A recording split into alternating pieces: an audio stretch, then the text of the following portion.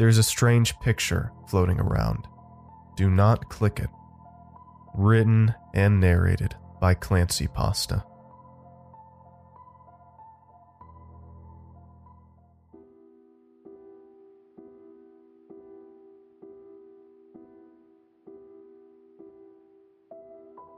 There's a strange picture floating around, and before I saw it, I had never even considered posting a blog or writing an article or posting on a forum or anything like that at all.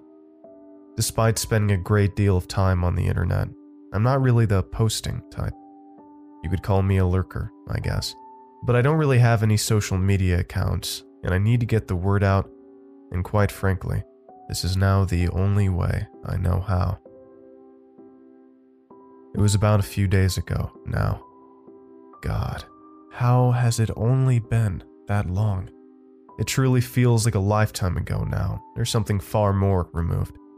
My life back then was drab and boring, nothing extraordinary or unique to complain about, though fairly meaningless and uninteresting as it was. But now, it is just unbelievable. Truly unbelievable. It is as though reality has been completely and utterly inverted, the fabric of space and time getting ripped in two in the process, and the laws of physics and nature of reality getting rewritten, and at times, totally done away with.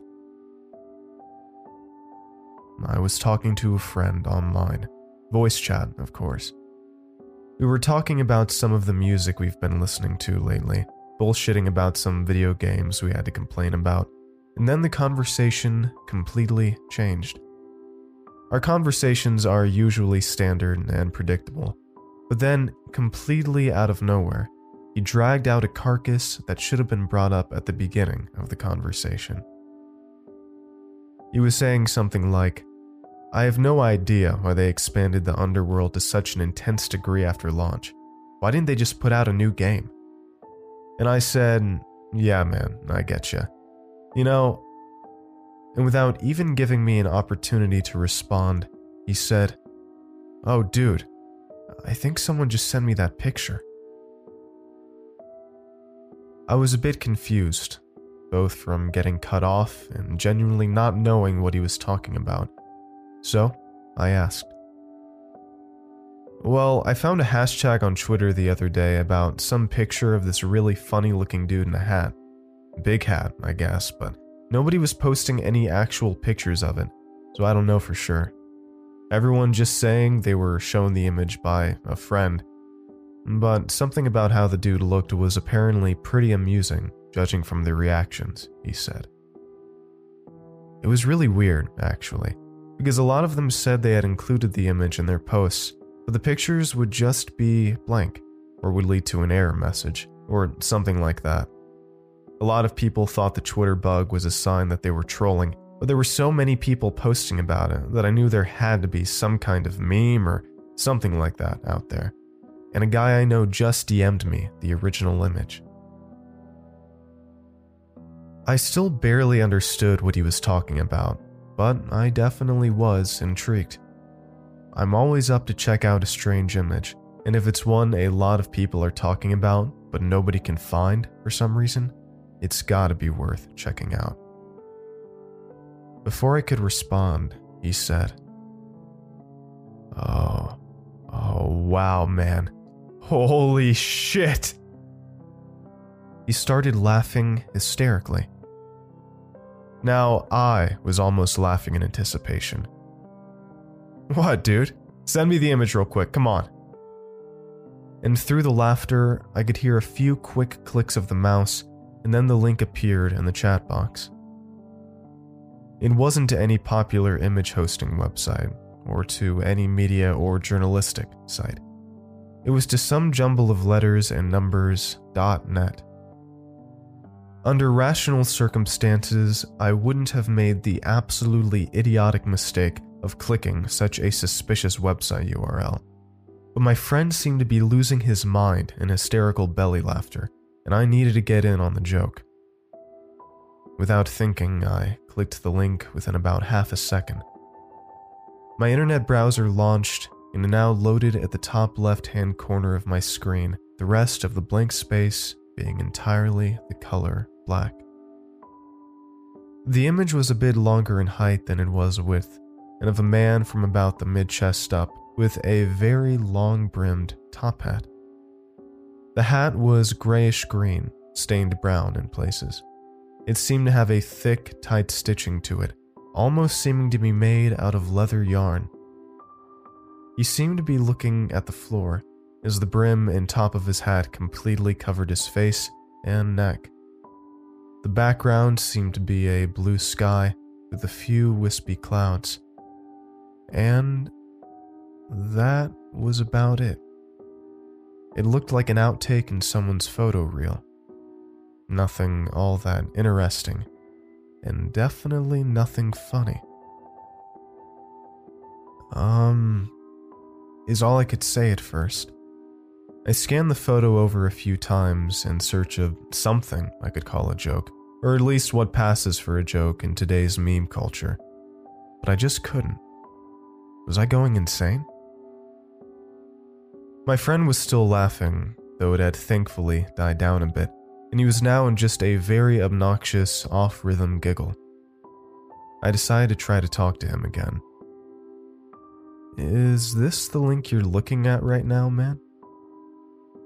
He responded through the giggles immediately.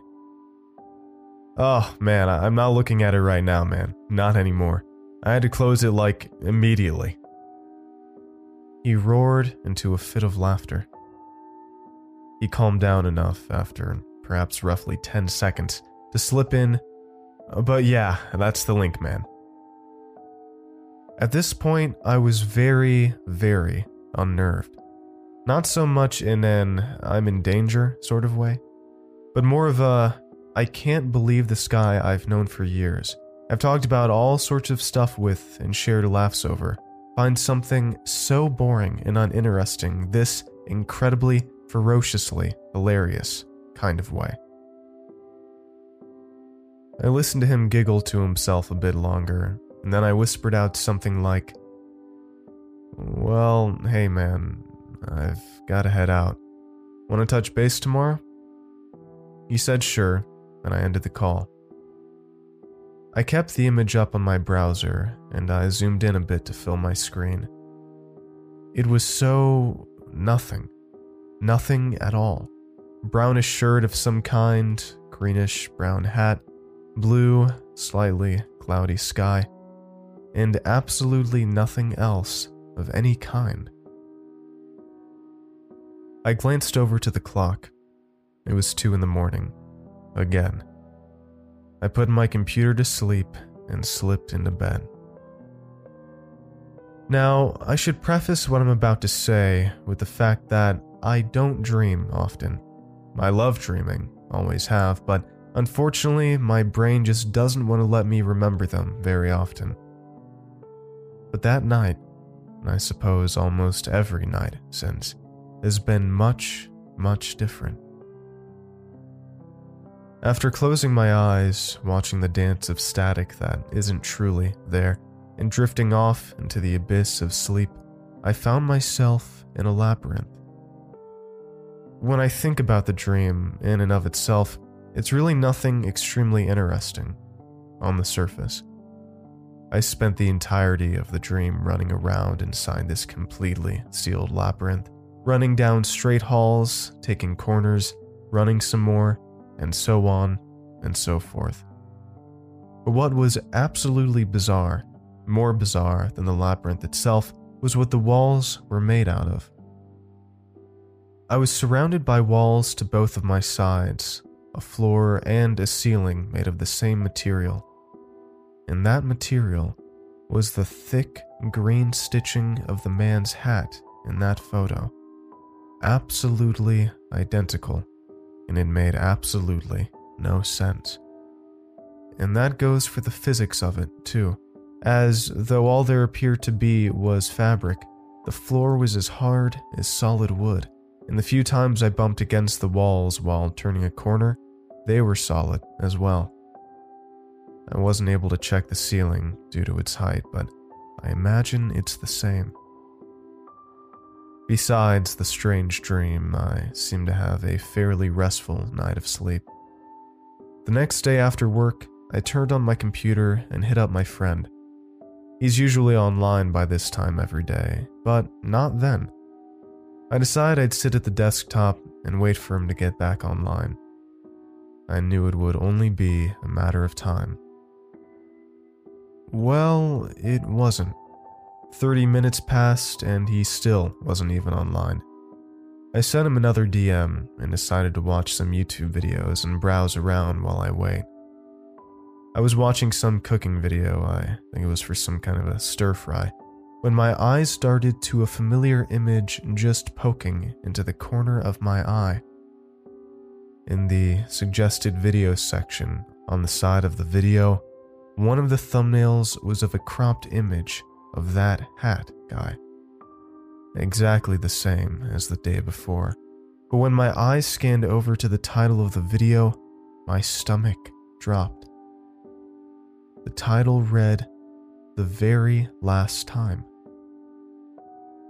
Something about those words just didn't feel right, but I prayed that this was the result of some kind of glitch in my internet browser's code. That perhaps instead of displaying this video's actual thumbnail, it substituted it for some other image in my browser cache or history or something. I don't know how that stuff works, but I hoped upon hope that was the case. I clicked the video. Shockingly, another browser opened, and the URL was not a YouTube link. It was to a similar but different URL to the first link I had clicked. And when the image loaded up once again, it took me a second for the realization to hit me.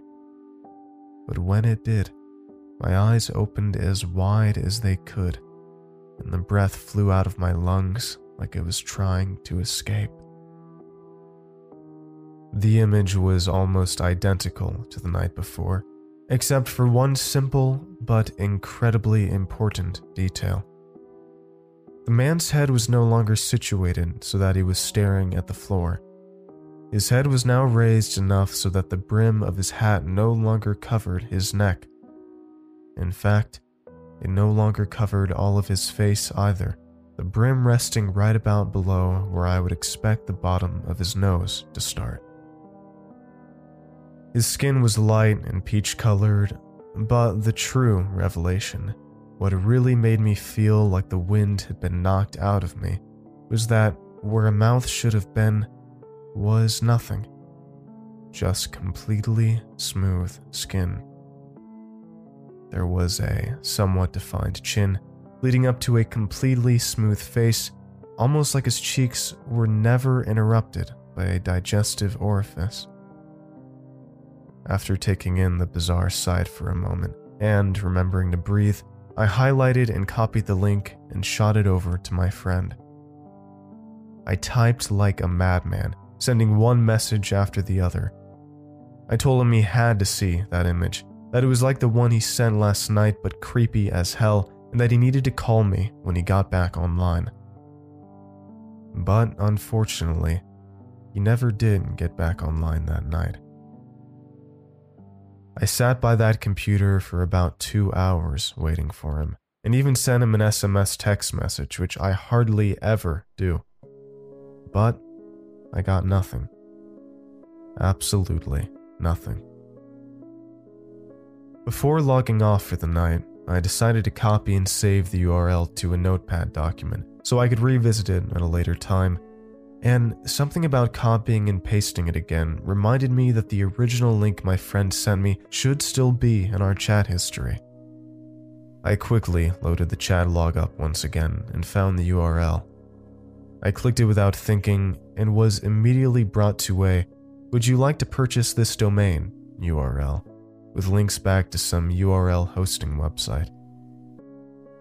The page didn't seem to exist anymore, which out of all the things going on in that period of time, actually made a chuckle escape me. I just couldn't comprehend what the hell was going on. That night, I decided to leave my television on as I fell asleep.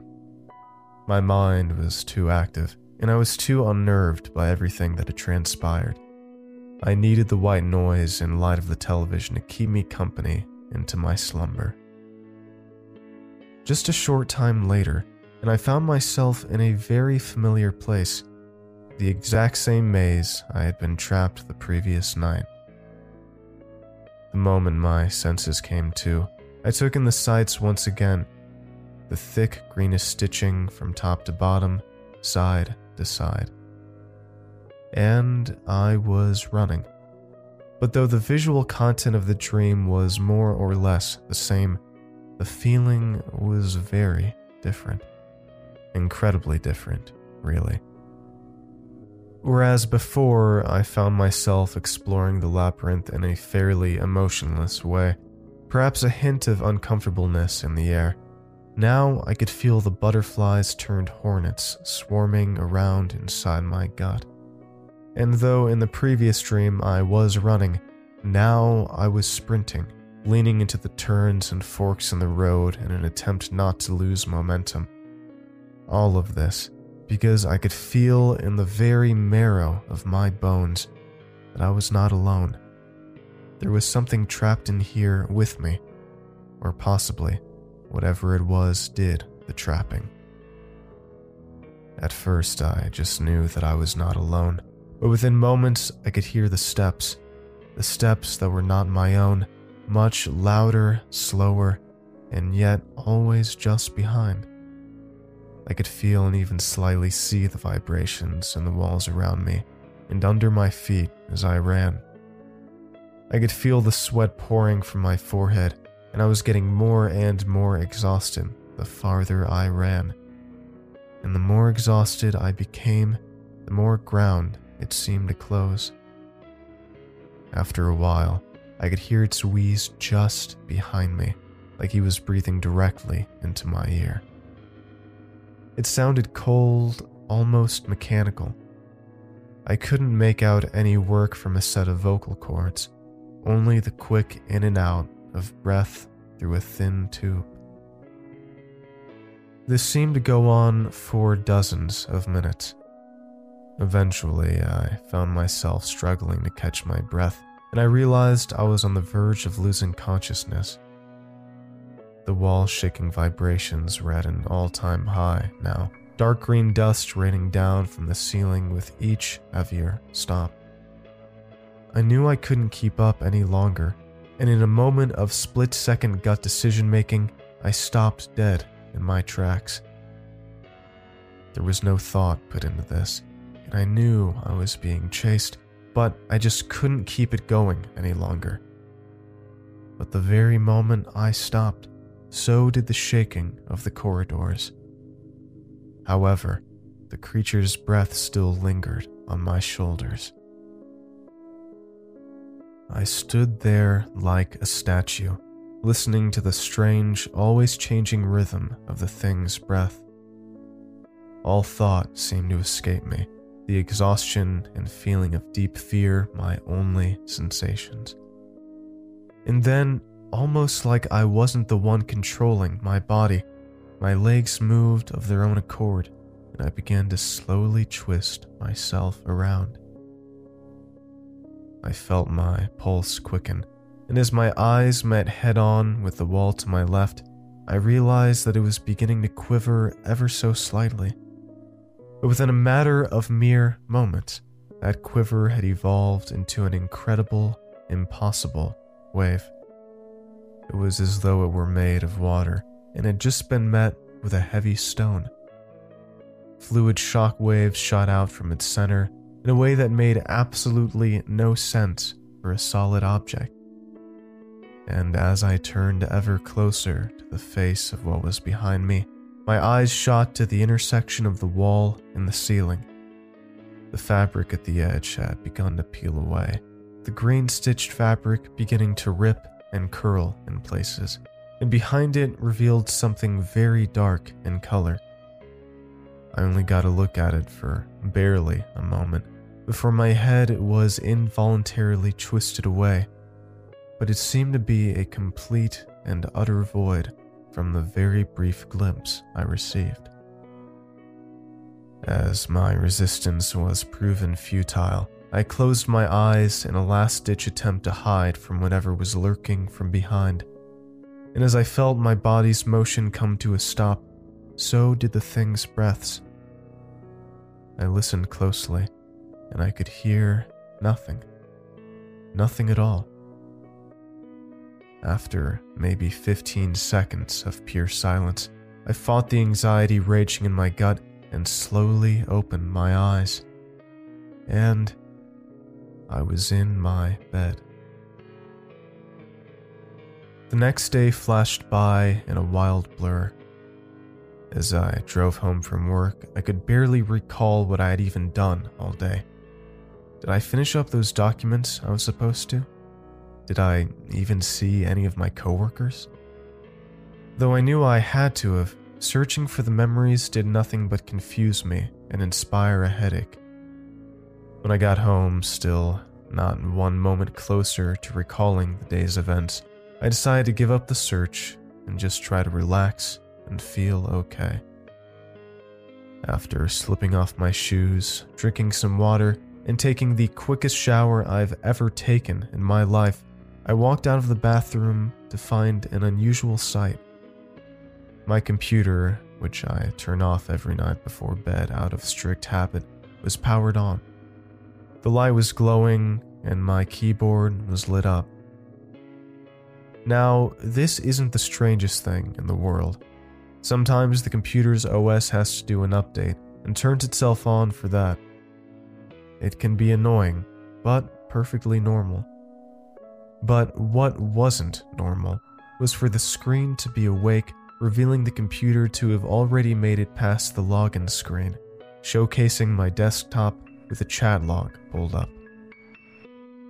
I swallowed deeply, the gulp scraping against my dry throat. I quickly walked over and sat down in the chair. Whenever my computer starts acting strange, my alarms immediately start going off. Even without all this strange shit going on, I'm not a fan of viruses. But after scurrying to do a quick scan with my virus software, it found nothing of offense. I decided to run a deeper scan in the background and finally drew my attention to the chat log waiting for me on the desktop. It was from my friend. He was online now, the username Dead Bread shining bright green as it always had before our chats, and it sent me a single message. "Are you online?" I raised my eyebrows a bit, relieved to finally hear from him. I quickly typed and sent, "Yeah, man, you get all those messages I sent you yesterday? What happened?" And so I waited, and waited, and eventually I saw he was typing once again. But after minutes upon minutes of typing, I was sent, if you can believe it, yet another link. But I knew better this time. I quickly shot him a message, "I'm not clicking that." To which he immediately replied by resending the link. My hands beginning to tremble above the keyboard, I typed out, "Seriously, man, what the hell's going on? Is this a joke?" and slammed my pinky into the enter key. I waited just a few moments before quickly sending out, "Can you get on voice chat, man? We seriously need to talk." I waited a few moments, feeling just as sweaty and grimy as I did before jumping into the shower I had just gotten out of, and stared at the chat box. Eventually, "Dead Bread is typing" popped back up under the conversation. And then I finally got another intelligible response from him. "Can you video chat?" This was immediately strange to me. We had known each other for years at that point, and went through periods of talking quite often, but for one reason or another, we never got on video. I leaned back into my chair. A memory whisked past my mind's eye, a moment from at least 3 years ago. We had just recently started talking again, and my friend brought up video chatting. At the time, I said something like, "Oh yeah, man, definitely.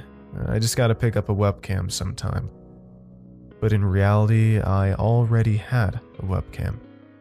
I was going through a bout of anxiety at the time, and we had just begun talking again. The mere idea of him looking at me as we talked over a PC game opened the floodgates to uncomfortable feelings, butterflies, and paranoia. And that just so happened to be the last time he brought anything like that up until now. My head spun and eyes darted to across the room in the corner where I have a little tub of unorganized junk sitting around. Looking back, I didn't recall where I had last seen my webcam, but lo and behold, upon resting my eyes on the pile of junk, the top item just happened to be that long-lost device. I took a deep breath. I quickly typed, "Do I need to?" I waited for about 15 minutes without even the slightest hint of a response. Eventually, I got up and walked over to the translucent corner tub. It was filled with endless cords that, just mere moments before, I had no idea were there. Endless corded tangles looking like a wicked horde of twisted snakes. What the hell did all these cords go to? And how long had this tub been here, anyways? I tried to think, but eventually gave up. I grabbed the webcam, which looked a little bigger and shinier than I had remembered, and sat back down at the computer desk. "All right," I typed in exhaustion. "I've got a webcam. You ready?" Almost immediately, the ringtone began its blare from my speakers.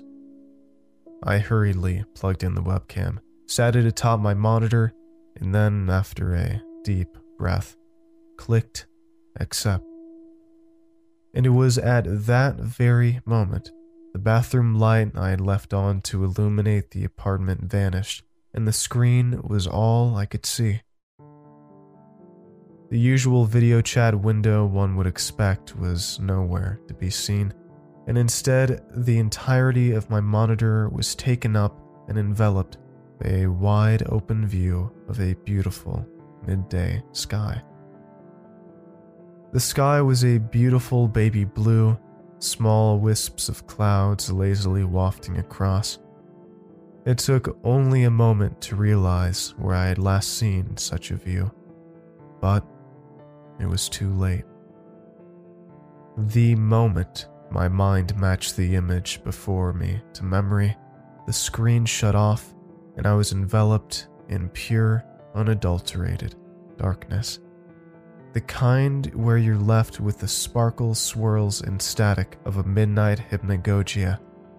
But I could hear, and what I heard was slow, though at times wheezy, breathing.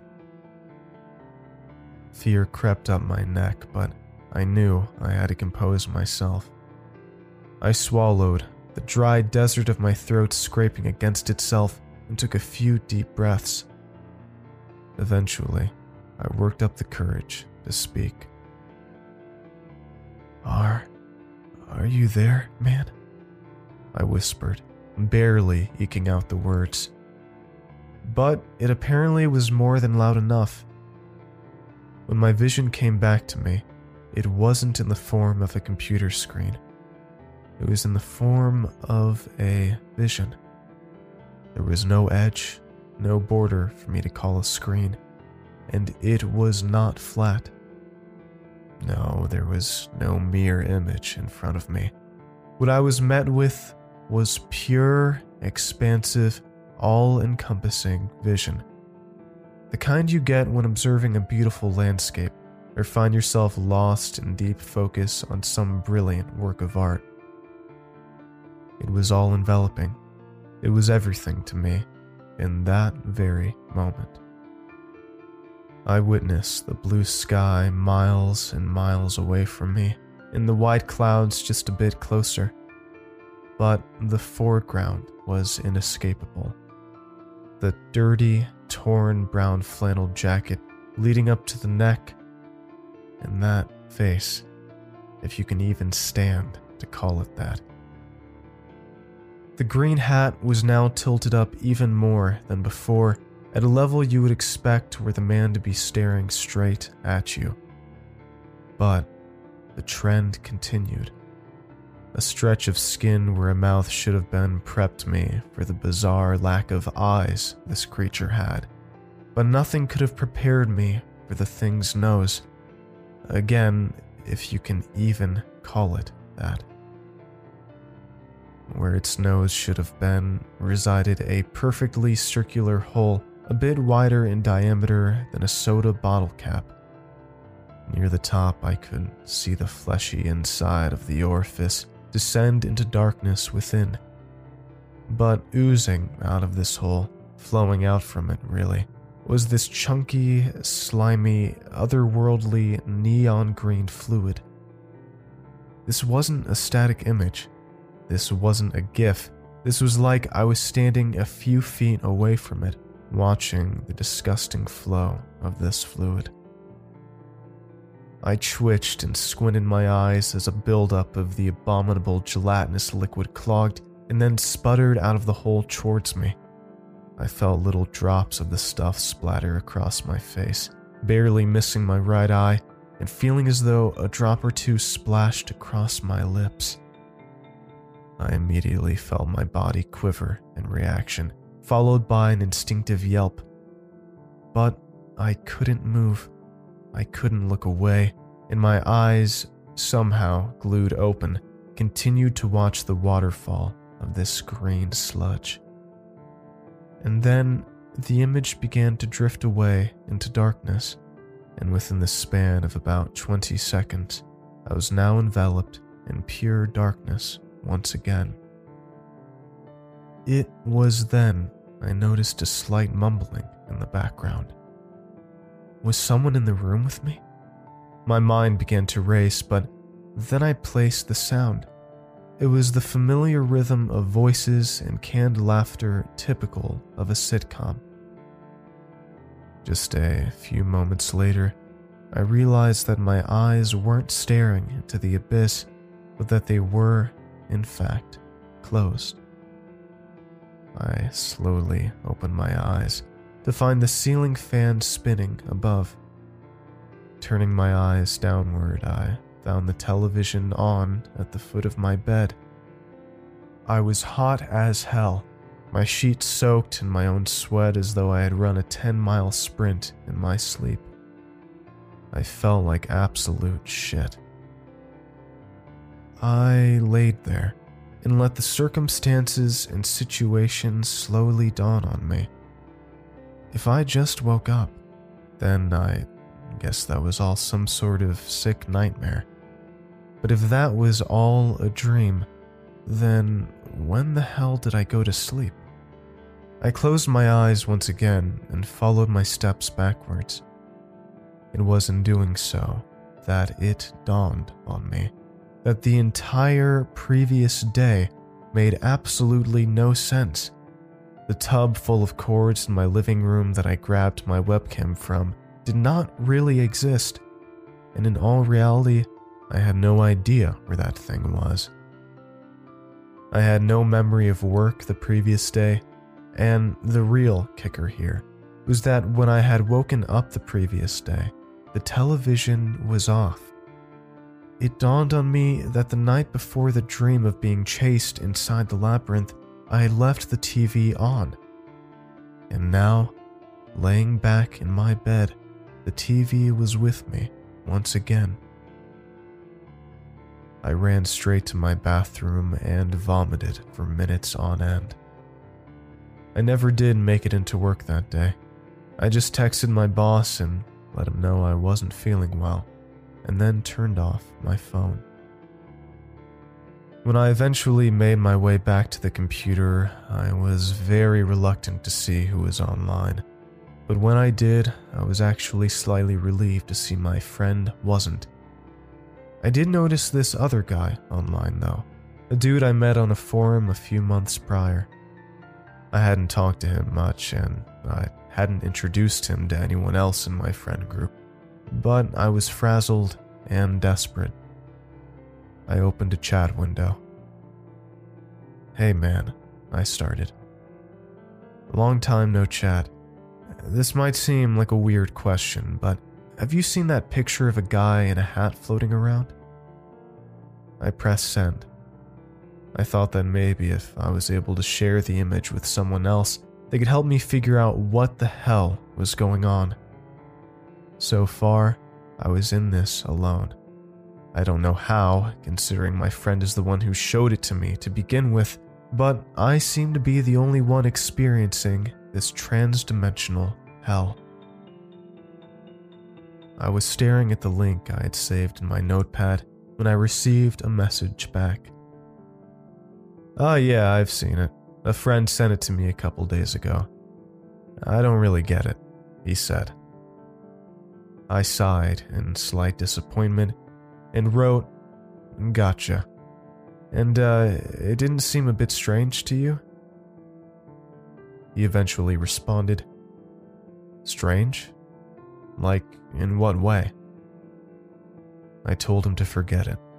If he didn't know what I meant by strange, he obviously didn't have any idea what the fuck I've been going through. I typed that I had to go and went offline. I sat in that chair, turned away from my computer screen, just staring at the floor. I began to think about the first thing he said, how a friend had showed him the image. My friend had originally showed the image to me, and he claimed a friend had shown him as well. Something about that specification, how discovery of the image always comes from a friend, led me to hit up another guy on my friends list I barely knew. I got a hold of the first guy I noticed pop online.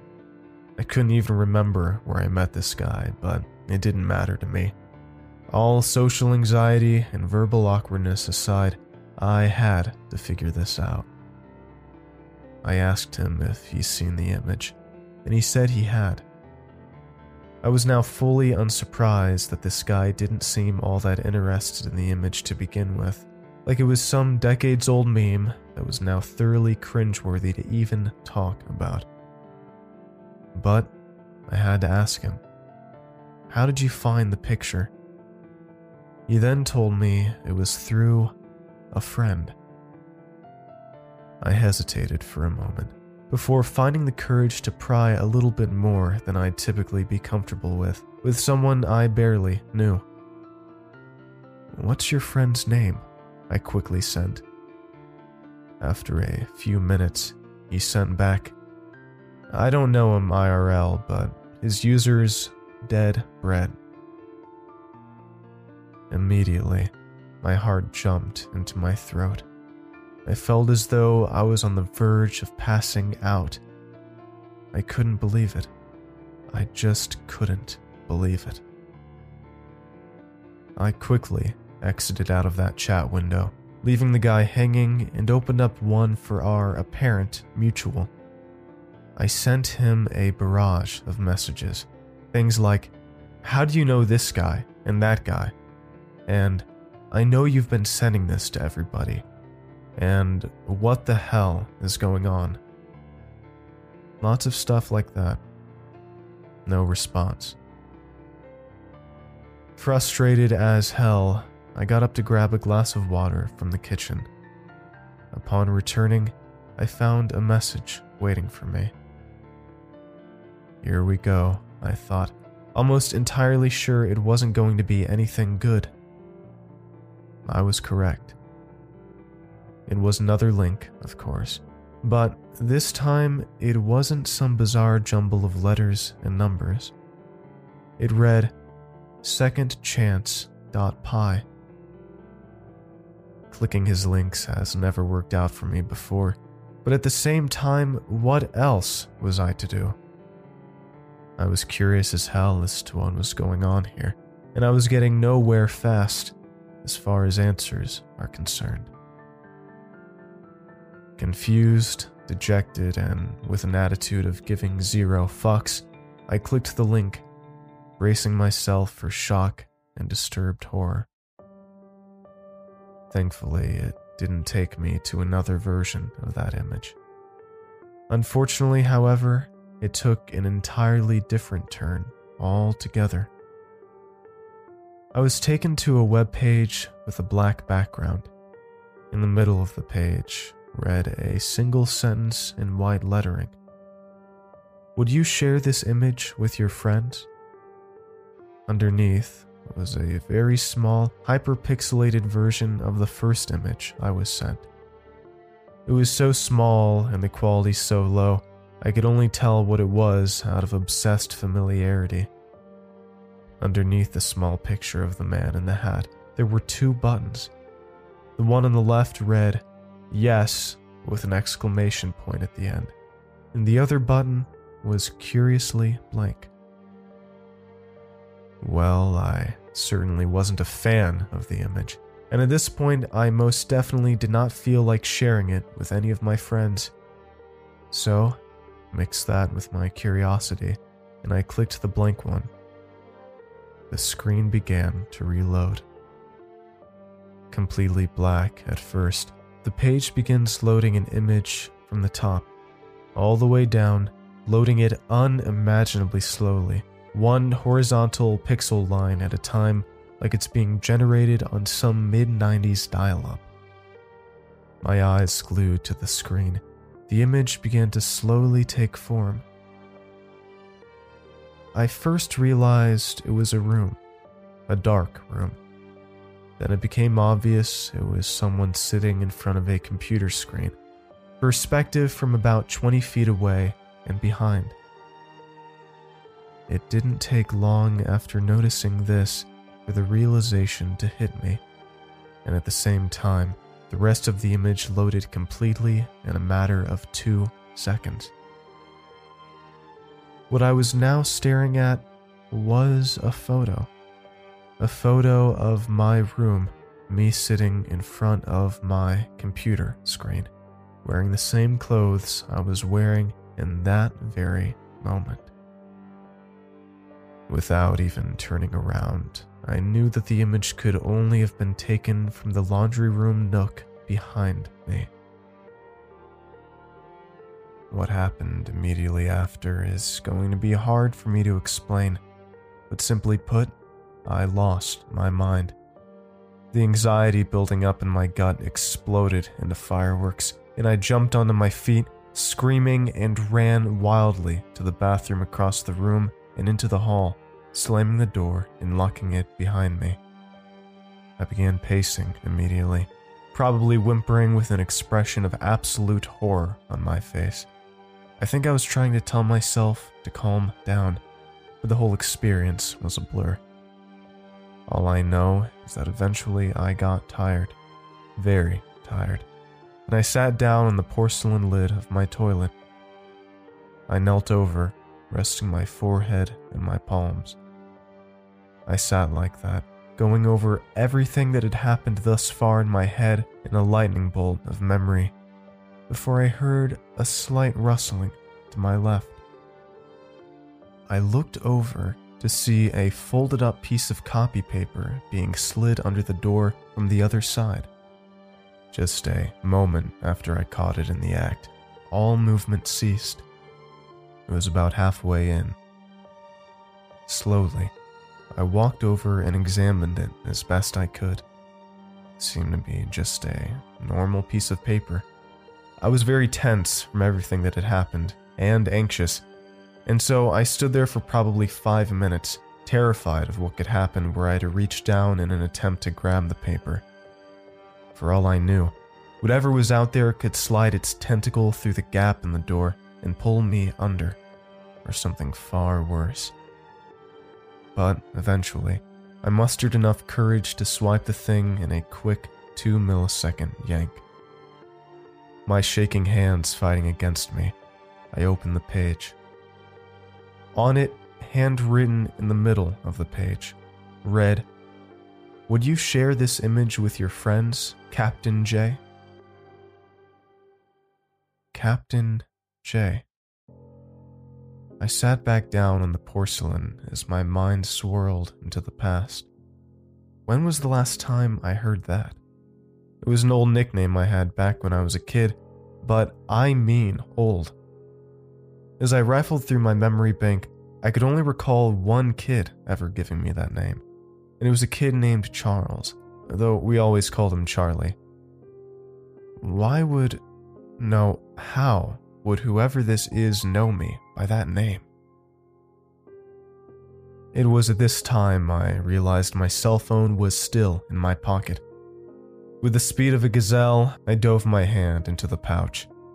Fishing out the cellular device, I hesitated to make my decision, but after considering everything, there was obviously someone currently in my house taking photos of me, and now taunting me.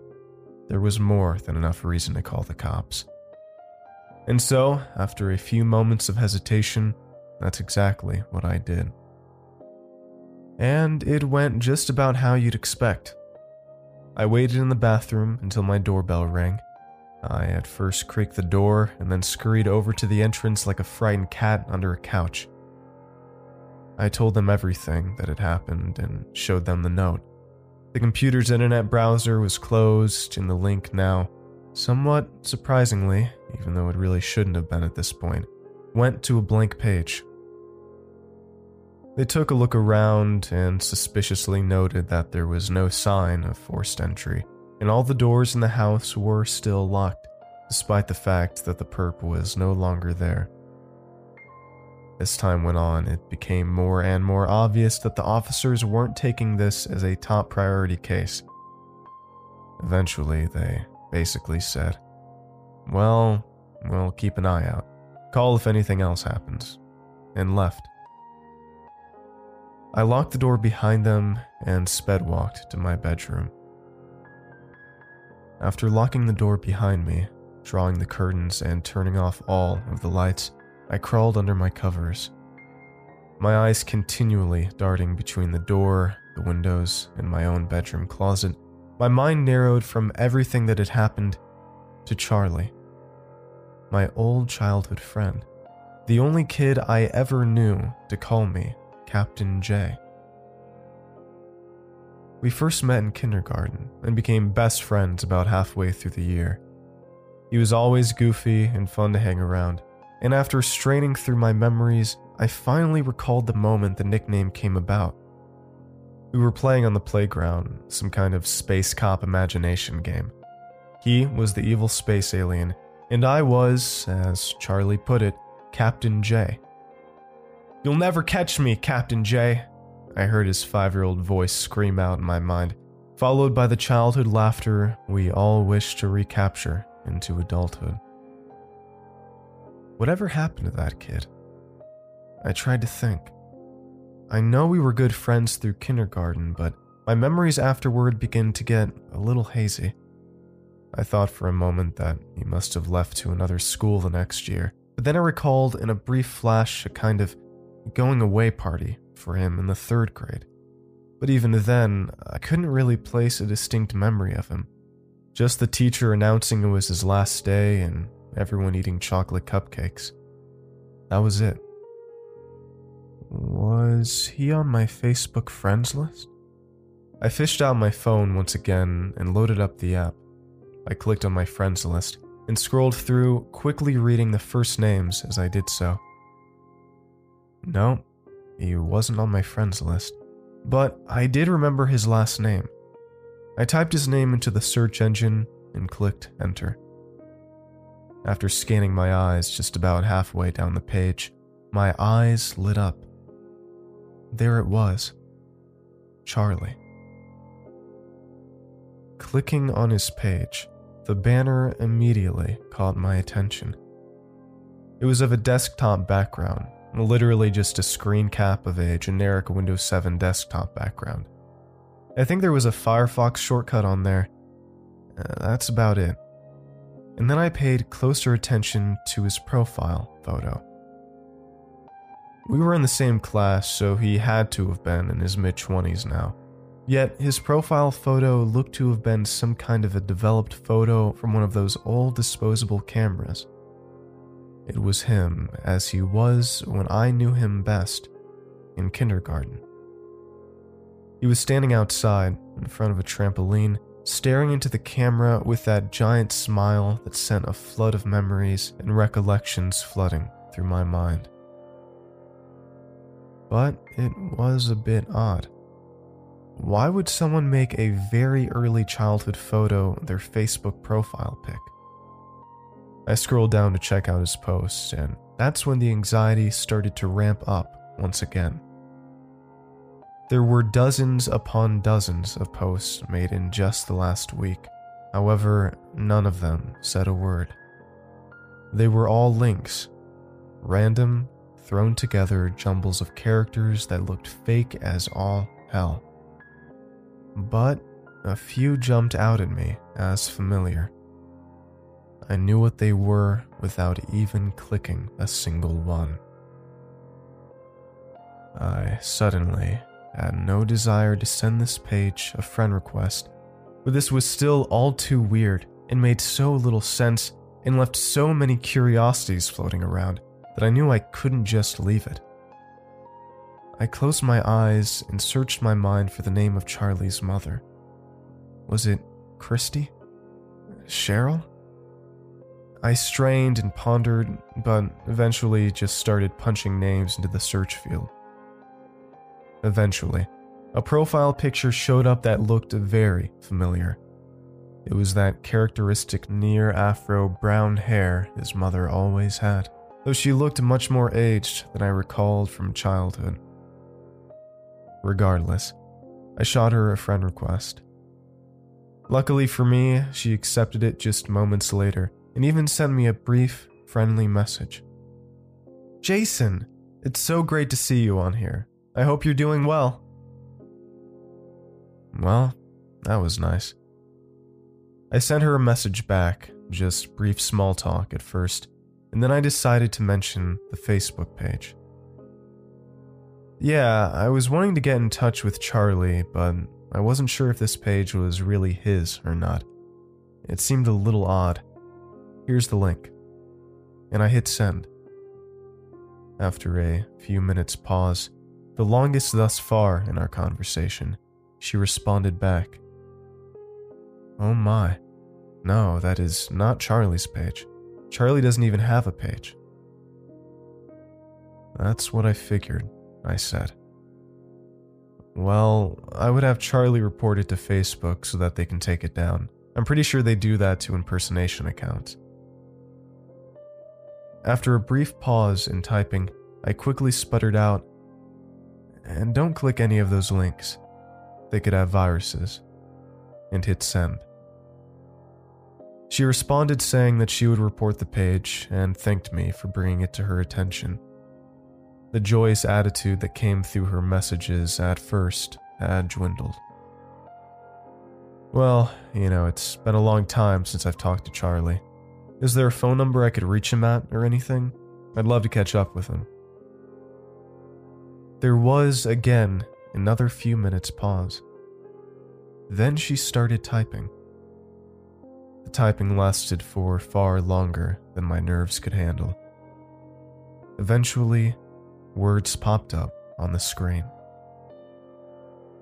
"I suppose you don't know about Charlie's condition?" the message said. His condition? I didn't recall Charlie having any issues. "No, what happened?" I quickly asked. After another unnervingly long wait, I got my answer. "Oh, Jason, I can't believe it never got back to you. Near the end of high school, so about 8 years ago or so, Charlie got in this habit of exploring the town, specifically places with little to no people and especially abandoned buildings. He called it urban exploration. Well, just before the start of his 10th grade year, he had climbed his way to the top of this 5-story abandoned factory. He was walking along this mesh metal walkway when the rusted flooring gave out. He fell 5 stories, Jason. My jaw fell open as I read the message. But it didn't end there. What she went on to describe sent waves of disturbed shock and horror through my body. Apparently, the building was in extreme disarray, and when he fell through the suspended metal walkway, it was a straight fall all the way to the ground floor. He most likely would have died on impact, but as the chips happened to fall, he was destined for a much worse fate. There was a thin but incredibly strong steel beam poking out from the wall just about where the second story would be. And as fate would have it, as Charlie flailed, speeding faster and faster towards the ground, his chin made contact with the steel beam. It was strong and sharp enough in the edge that caught his chin that, with the speed with which Charlie was rocketing towards the ground, it ripped through. It easily tore through the flesh and the underside of his jaw and split the bone in two. Once through, it shattered his top teeth before splitting his skull like a coconut. The metal beam made its way from the bottom of his chin, through his jaw, through his face, and then out the top of his skull. Jason was lucky, or possibly extremely unlucky, depending on how you view the situation, in that the metal bar just so happened to be positioned smack dab in the middle of his face upon contact. Because of this, when the bar reached his brain, it slid perfectly between the hemispheres, splitting and severing the connections between, but leaving his brain otherwise perfectly intact. The bar exited the top of his skull, and he smashed into the ground. Were it not for the steel bar, the speed of the fall would have ended in his certain death, but because of the interruption on his way down, his descent was slowed, and aside from the damage to his skull, his fall only resulted in a broken leg and a series of bruises. It just so happened his mother had installed some kind of child tracking software on his phone, so when she got the notification that the signal had been lost, she knew something was wrong. She tracked where he had last been and drove there as fast as she could. That was the scene she discovered, the travesty she walked into. He was bleeding profusely and was obviously unconscious. However, by nothing less than a genuine miracle, he managed to survive. Or at least, in a way. He never fully regained consciousness, just drifting in for moments at a time, lifting his arm, and then twitching into a series of seizures before being put back into a medically induced coma. He spent the last 8 years in a hospital bed, lucky or not, to have survived not only the accident, but the series of riskier than risky surgeries that followed in the immediate aftermath. I was shocked and absolutely flabbergasted at the story. I couldn't believe I never heard about this and told her so. In a daze, I typed how sorry I was about what happened and that I hadn't heard about it sooner, and a bunch of other stuff that doesn't matter. She appreciated my thoughts and told me she wishes every day that she stopped him from leaving that morning, that he would be all grown up now, out of the house, with a wife and a life, maybe even some kids. But that's all out of the question now, never to return. The conversation, having taken a devastating turn for us both, began to wind down. I kept thinking about the description of the accident she had given me, and how he was still technically alive to this very day. It was heartbreaking. I could still barely believe it, but then a thought came into my head that I now wish never came, that I wish just passed without action. I typed, Do you have any pictures of Charlie from after the accident?" Within a few moments, she sent over one lone photo. No caption, no message to go along with it. Nothing. And like a visual illusion, it took me a moment to fully grasp what I was seeing. But then it hit me like a wrecking ball to the side of the skull. What I saw before me was apparently Charlie lying in a hospital bed.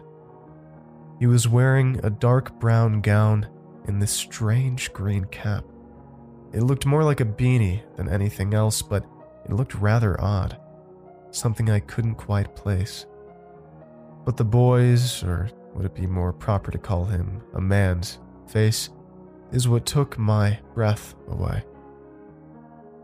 The description of the accident was hard to even comprehend, but the photo brought it all together, like someone having been described the works of Salvador Dali finally getting their eyes on a painting.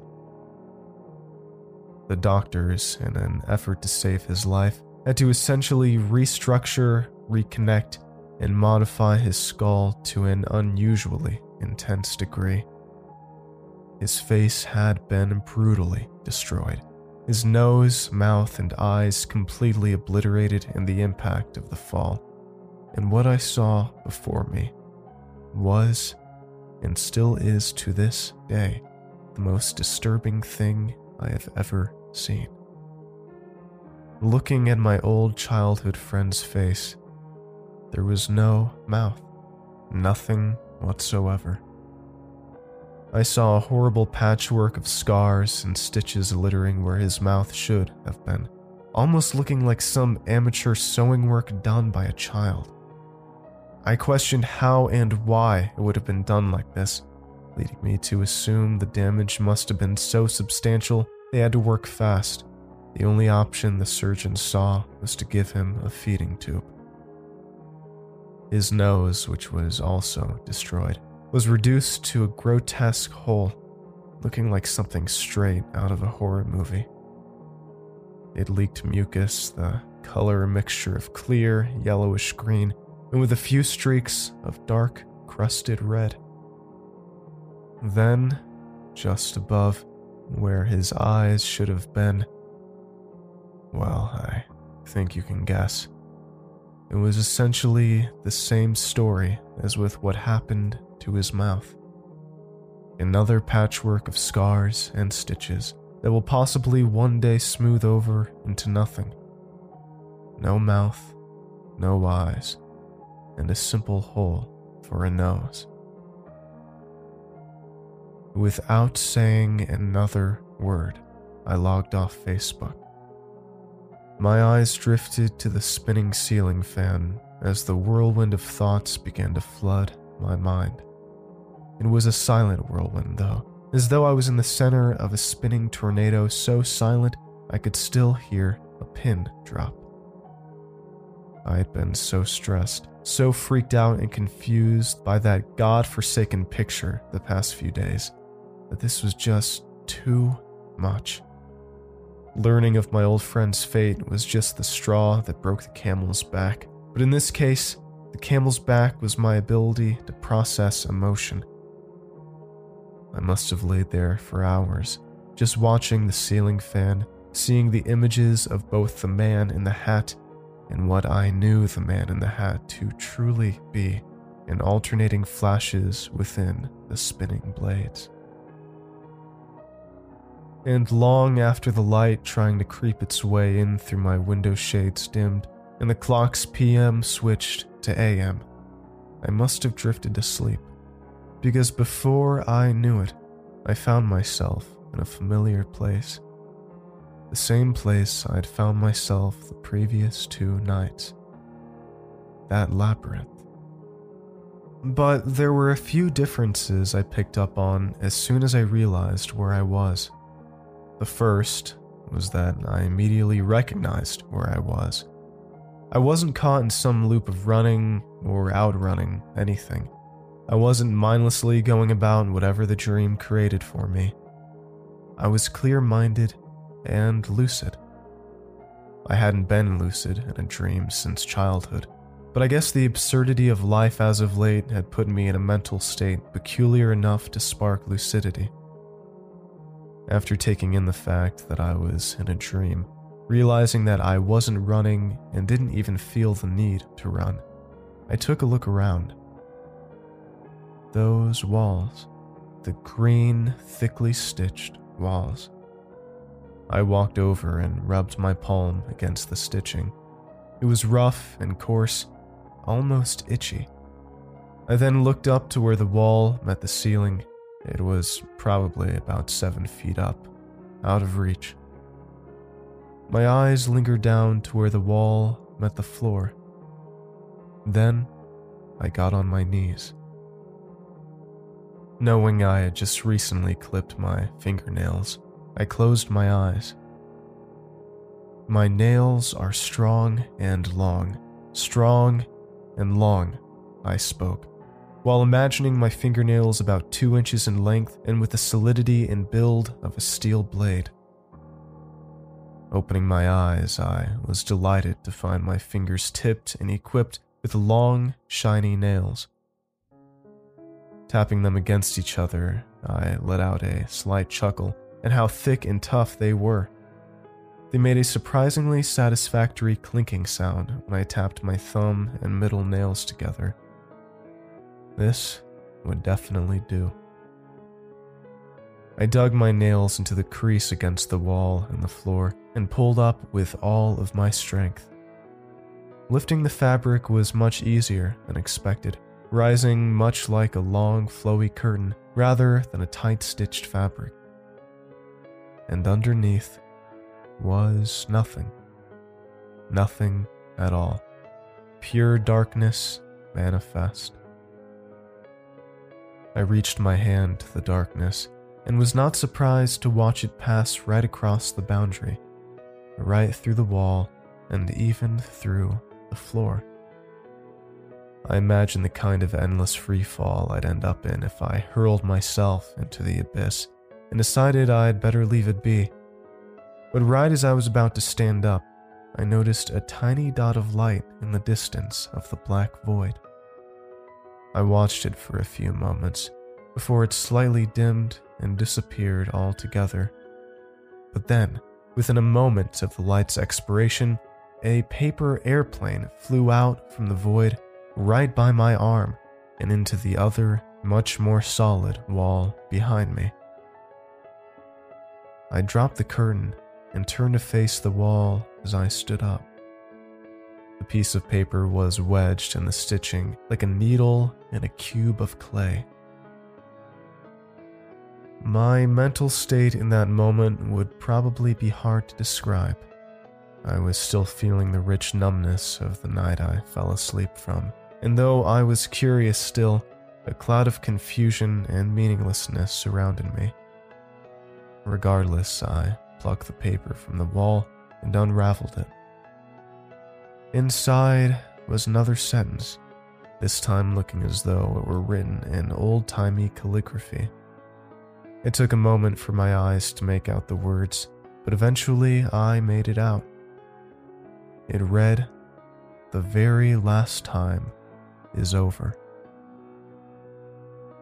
The moment the last word spoke in my mind, the paper disintegrated in my hands, and as the walls began to decompose, flakes and strands of string unraveling and falling to the ground, my vision began to dim, and within a matter of moments, I found myself back in my bed. It was still dark outside, and my eyes darted to the clock. It was about 4 a.m.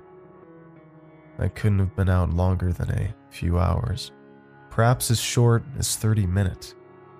I was still tired, very tired as a matter of fact, but sleeping, and specifically laying in that bed, was the last thing I wanted to do in that moment. I got up and made my way to the living room. A slight sigh escaped me as I noticed my computer screen active, yet another chat box open. I wasn't surprised anymore, and I wasn't even really that scared. I was too mentally fatigued to feel the cold grip of fear around my spine. After grabbing a bottle of something, I don't remember what, from the fridge, I sat down in my chair and checked out what was up. It was, of course, dead bread. His message read, "Is it over yet?" I read it over a few more times, and each time I did, all the feelings I had experienced over the last few days, the fear, the confusion, the anger and shock and the sorrow came back and intensified. Then, in a blast of emotions whose only alternative was to smash the computer monitor altogether, I exploded into my keyboard. "Listen, man," I started into the chat box. "I don't know who the hell you are anymore, or what the hell you are. I know what it's from, dude. I know what the picture's from. Charlie. It's from fucking Charlie. Why? Just why, man? Help me. I don't understand, and I want to understand." It took a little while, but he eventually responded. "What happened between kindergarten and the 3rd grade, Captain J?" Anger raged within my gut, and I furiously typed, "Stop calling me Captain J. You don't even know what that means." I wasn't sure it was true, but I knew it should be. He didn't seem to care. "What happened in the time in between?" "What happened?" his message read. I sat back in my chair and thought. What did happen? It was a good question, a question I'd struggled to figure out in the hours before. Charlie and I had been the best of friends in kindergarten, but everything up until his going away party at school, if you can even call it that, it's just not there. Why did we stop hanging out? What did happen? My hands met the keyboard. "I don't know," I typed. "I don't know. I can't remember." Immediately upon sending, another message popped back in response, too fast for him to have actually read my words, but he obviously, somehow, had. "Swimming class, Jerry and Tom, the deep end," was all his message said.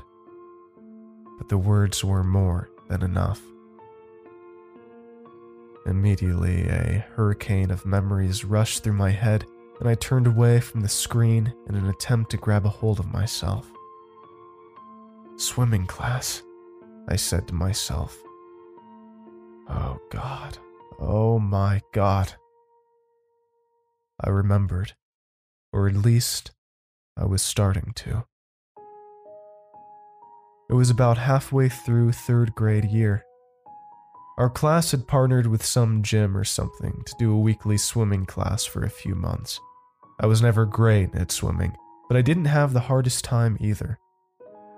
No, that honor would have to go to Charlie.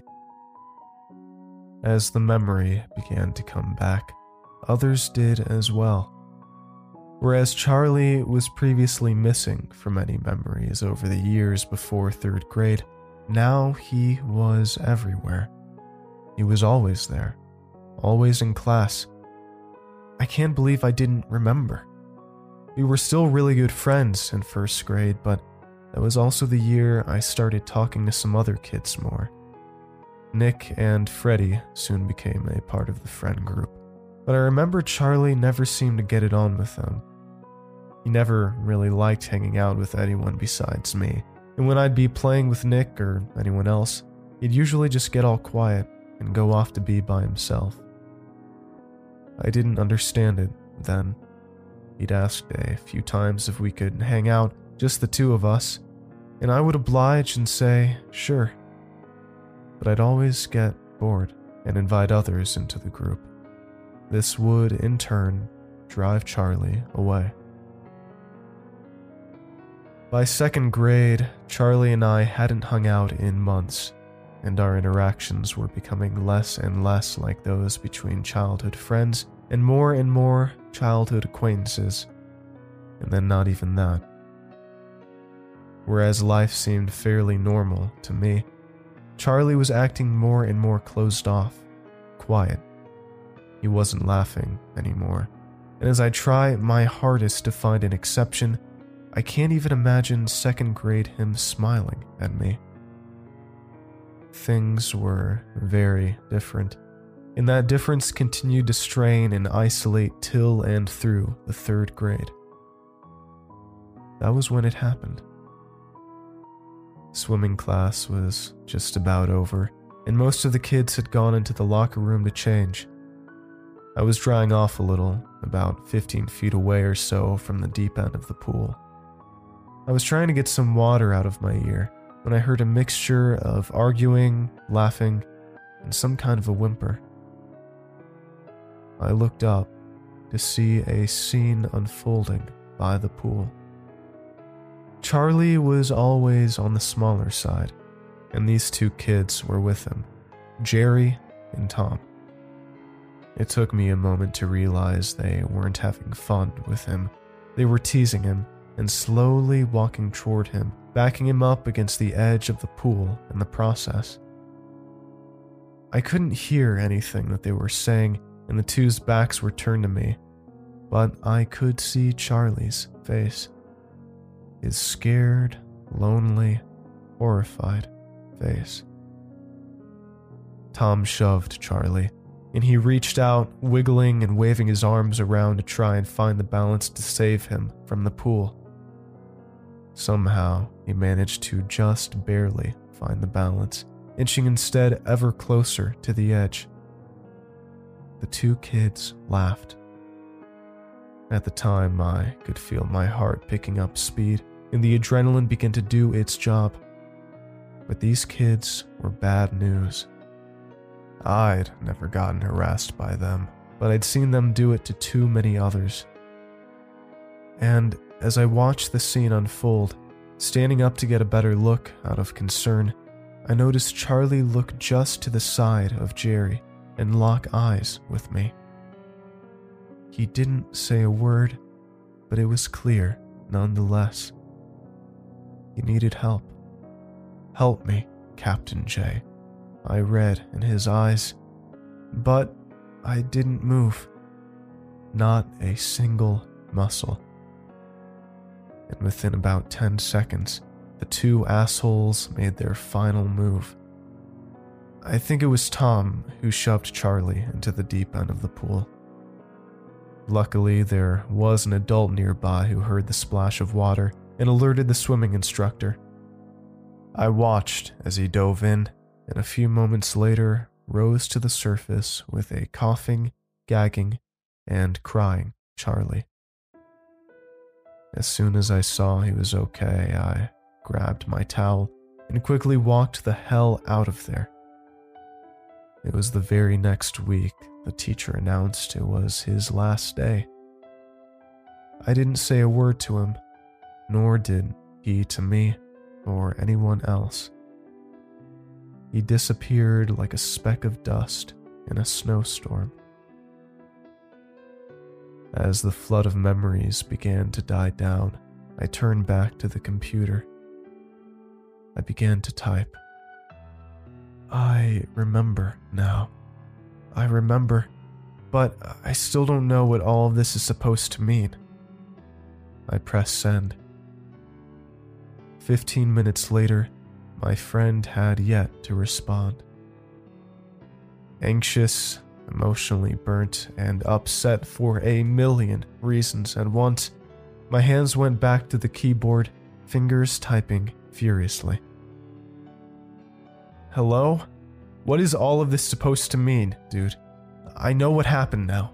I know I screwed up, and I know I should have been there for him. Helped him, at the very least. But what can I do? I'm going to have to live with this for the rest of my life now. I mean, Jesus Christ, that photo his mom sent me.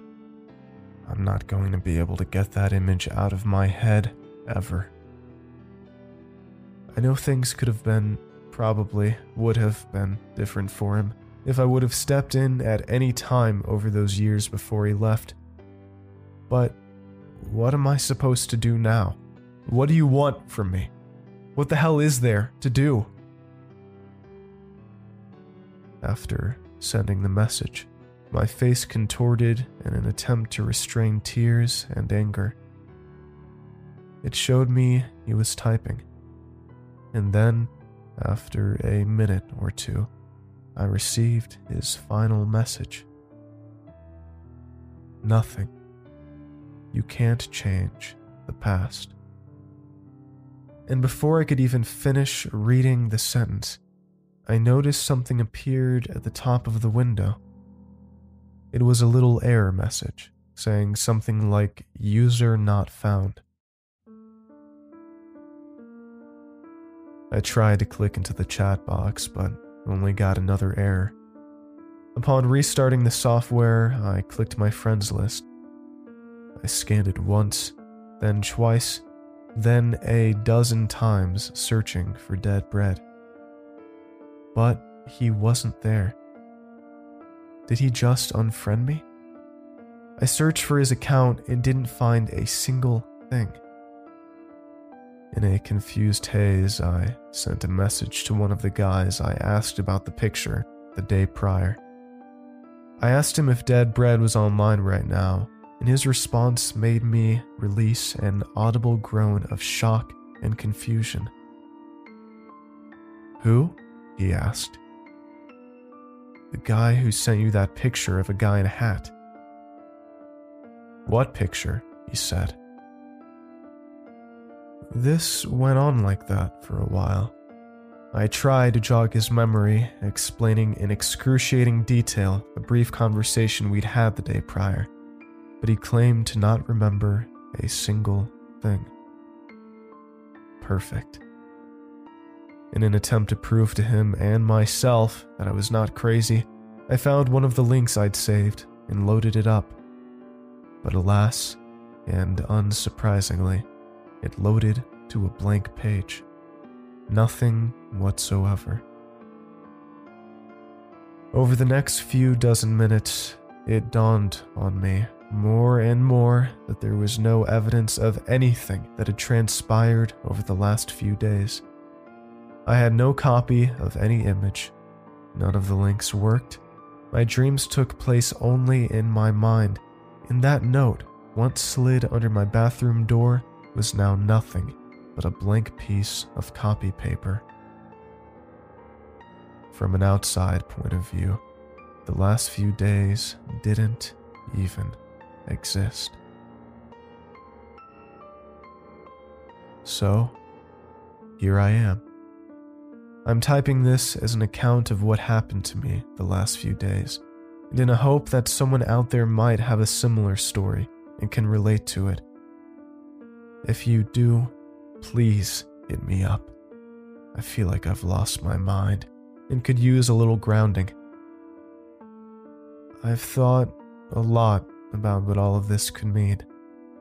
It obviously doesn't make any rational sense.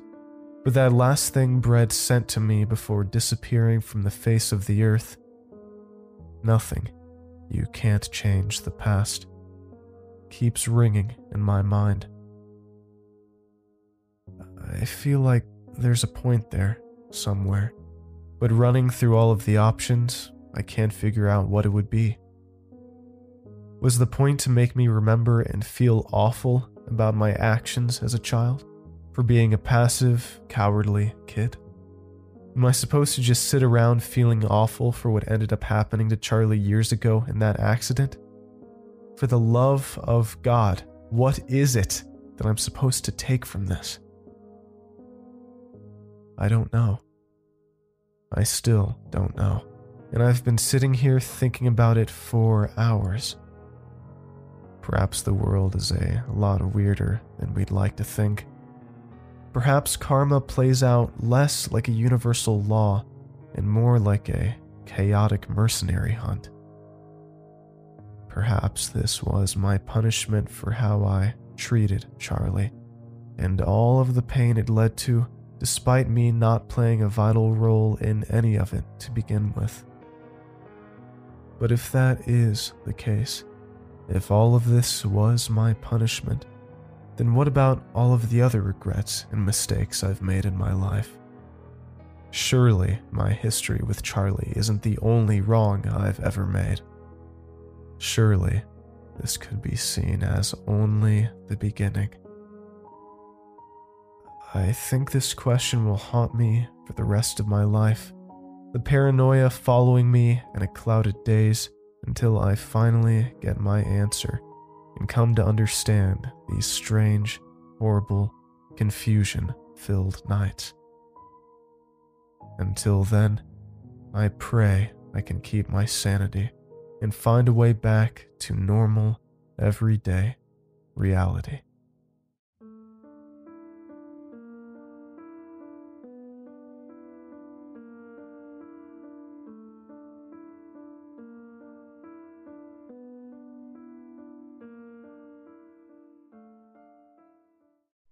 Thanks for listening, and I hope you enjoyed tonight's story. If you did, make sure to check out more of the author's work in the episode description and go to youtube.com/clancypasta to hear new episodes first. And if you'd like your story featured in an episode, feel free to email it to clancypastastories@gmail.com. You can always get your creepy cool merch at teespring.com/stores/clancypastastore. And I hope you all have a great night. Cheers.